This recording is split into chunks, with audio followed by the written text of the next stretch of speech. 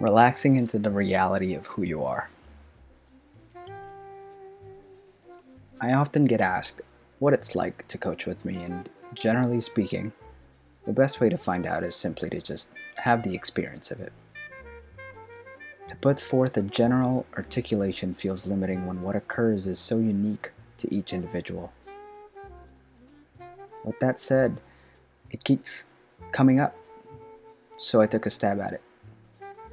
Below is a recent email I sent to a potential client as a response to this question. They've already experienced my coaching at this point, but I sent the email as a helpful reference as they continued to weigh the decision. Why do I share this with you? Quite frankly, if you're interested in having a conversation with me, let's do that. Let's step into a space and explore who you could truly be. And secondly, whether we speak or not, I want to encourage you in this missive to search the depths of your being. Don't be afraid to look. Search earnestly. Trust yourself and know that the treasure you seek is there. So here it goes.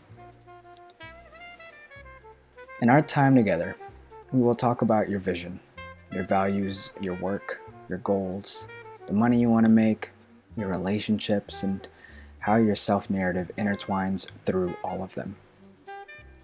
We will dream, get clear about your vision, and take bold action. Within our conversations, we will experience new and fresh insights. We'll develop a new way of seeing who you are and what you're capable of. With those insights, we will explore and play with new behaviors. Be forewarned, you will need to have a willingness in being a little uncomfortable. As we all know, but rarely put into practice, growth happens when we lean into our unique sense of where our discomfort may be. This might mean you have that conversation you've been putting off, or you get disciplined in pursuing what you say you want,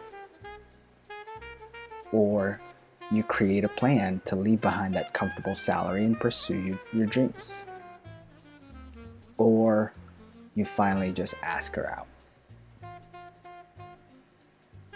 Whatever it is, it will require radical honesty with yourself and action. Along the way, something once in a lifetime unfolds when we freely and fully enter this coaching space together without holding back. The work becomes sacred. Of course it does. It must. When we explore all the ways of our deep being that have worked for us until now, and then we realize that they no longer serve us like they used to, this becomes a sacred and daring act. These are not everyday conversations we can have with anyone. For many, these are conversations they won't dare to have with their closest friends or partner. And that's okay. This is our journey, and not everyone in our lives is meant to walk with us during this time. That's the best way we can love them, by becoming more of who we truly are and just let them experience it. For those of us who intuit that we are ready, it is our heroic responsibility to say yes to this work. By committing to these conversations with a grounded but intense fidelity, we begin to habitually calibrate and relax to the reality of who we are. We relax and remember who we've always been, the entire time. A reminder, we are human. These conversations won't protect us from suffering or pain or being pissed off and ornery. That's part of the human experience. But the space we create will help us become a little more wise and a little more patient. We surrender every little thing we've ever wanted to control and begin to play with a confidence independent of our efforts nor the outcome. As we begin to settle into who we truly are, the challenges of this life have us less caught up. We play loose. We play with freedom. We play. More importantly, we begin to serve everything we touch with more purpose, intention, and presence. Imagine the shape and texture of the things we create within ourselves, our relationships, and our work, grounded in this awakened place of original wholeness.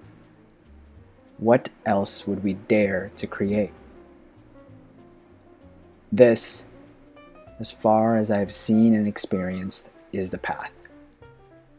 Waking up and relaxing to the reality of who you are is the path. And my friend, if the path has been calling you, you must say yes to it. Walking the path might be the most lovely thing you will ever do. Fiercely loving you, Jomar.